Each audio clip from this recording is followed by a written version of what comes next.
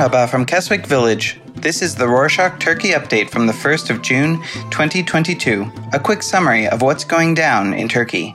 Kemal Kılıçdaroğlu, the head of the main opposition, the Republican People's Party, or CHP, accused President Erdoğan and his family of transferring their wealth to a shell foundation in the United States using two pro-government foundations as a front. He said that the Insar Foundation and the Turkey Youth and Education Service Foundation donated a total of 1 billion Turkish liras, around $60 million to Turkin, a New York-based shell foundation with close ties to Erdoğan. Kılıçdaroğlu claimed that even though these foundations send the money as donations, Turkin uses it to purchase or build real estate in New York instead of providing scholarships and housing for students. He said that they are only supporting 50 students despite building a skyscraper, which they are trying to pass off as a dormitory. Many people said that it was unacceptable that these foundations were spending millions of dollars on building dormitories abroad when many Turkish people were dropping out of schools because they couldn't find affordable dormitories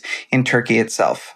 Kılıçdaroğlu further claimed that President Erdoğan's daughter, Esra Albayrak, was on the receiving end of the transactions made to Turkin, since she is a board member of the foundation. He said the transactions were a part of their, quote, escape plan, so that if the president lost the 2023 elections, he and his family would leave the country and move to the U.S. Speaking of the 2023 elections, Ersan Ergür's tweet faced backlash. The board member of the International Defense Consultancy Company, or Sadat, the pro-government private military center, recently tweeted, quote, "We will not hand over this homeland to those who cooperate with Turkey's enemies at the ballot box," referring to the nation's alliance, which is the opposition coalition. He later deleted the tweet because of the people's counterblasts. Recall that earlier this month, Kemal Kılıçdaroğlu accused the Sadat of teaming up with the government and compromising the security of the 2023 elections. Many people took Ergür's tweet as a threat to the country's democracy.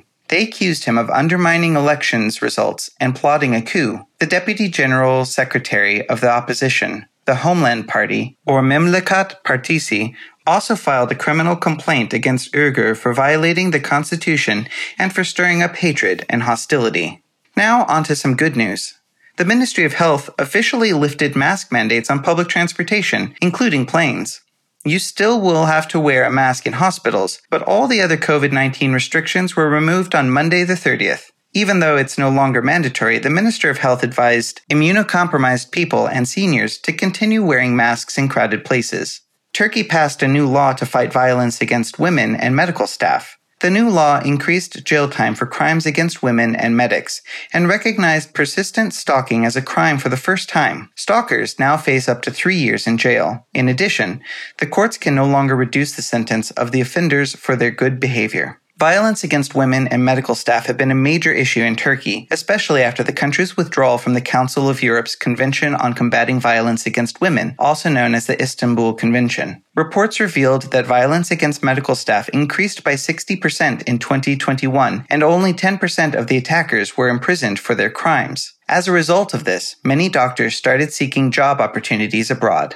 Now, let's move on to some economic news. Following the recent depreciation of the Turkish lira against the dollar, oil prices reached an all-time high. Currently, a liter of oil is 25 liras, around $1.50, and it costs about 1,500 liras, or $90, to fill up an average-sized car tank.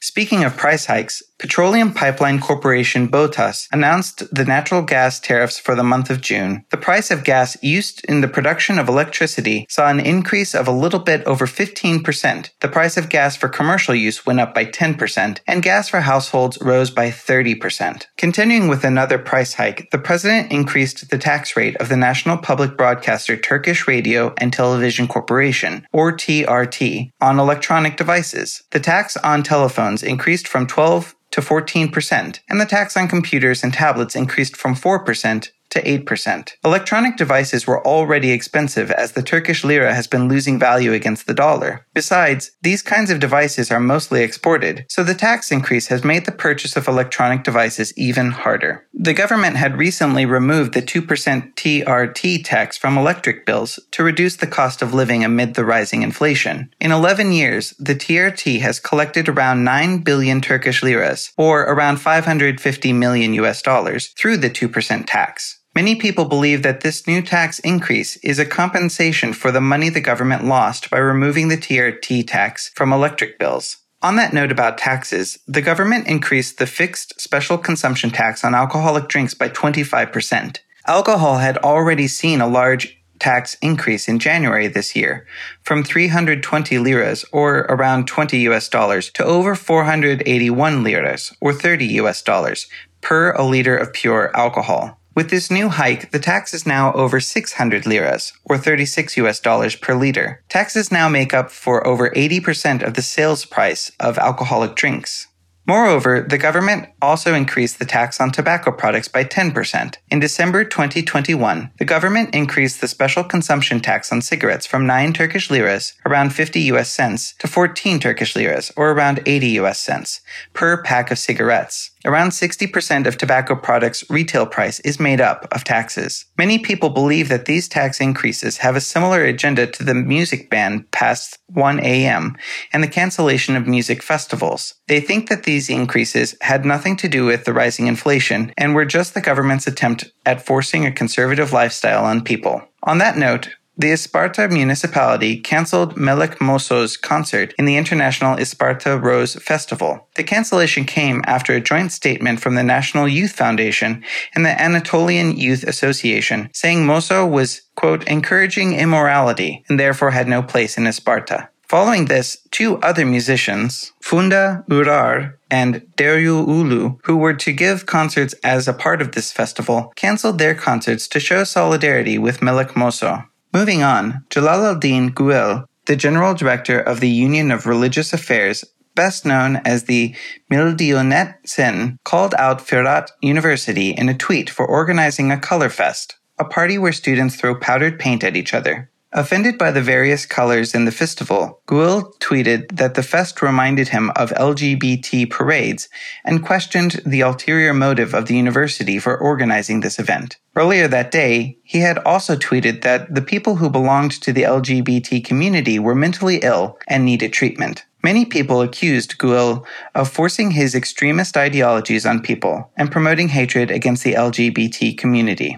Before we leave, some good news. Have you ever dreamed of going to outer space?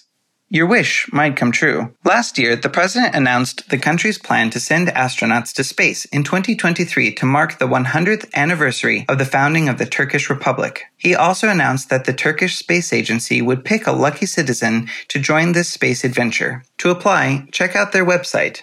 You can find the link to it in our show notes. The deadline for applications is the 23rd of June. That's it for this week. Thanks for joining us. Summer's just around the corner and the weather's getting hot, so remember to drink water, wear sunscreen, and subscribe to our show. Okay, the last one might not protect you from the heat, but do it anyway. Let us know your thoughts and ideas by emailing us at turkey@rorschach.com or follow us on Instagram and Twitter @RorschachTurkey. Hasa Kalin!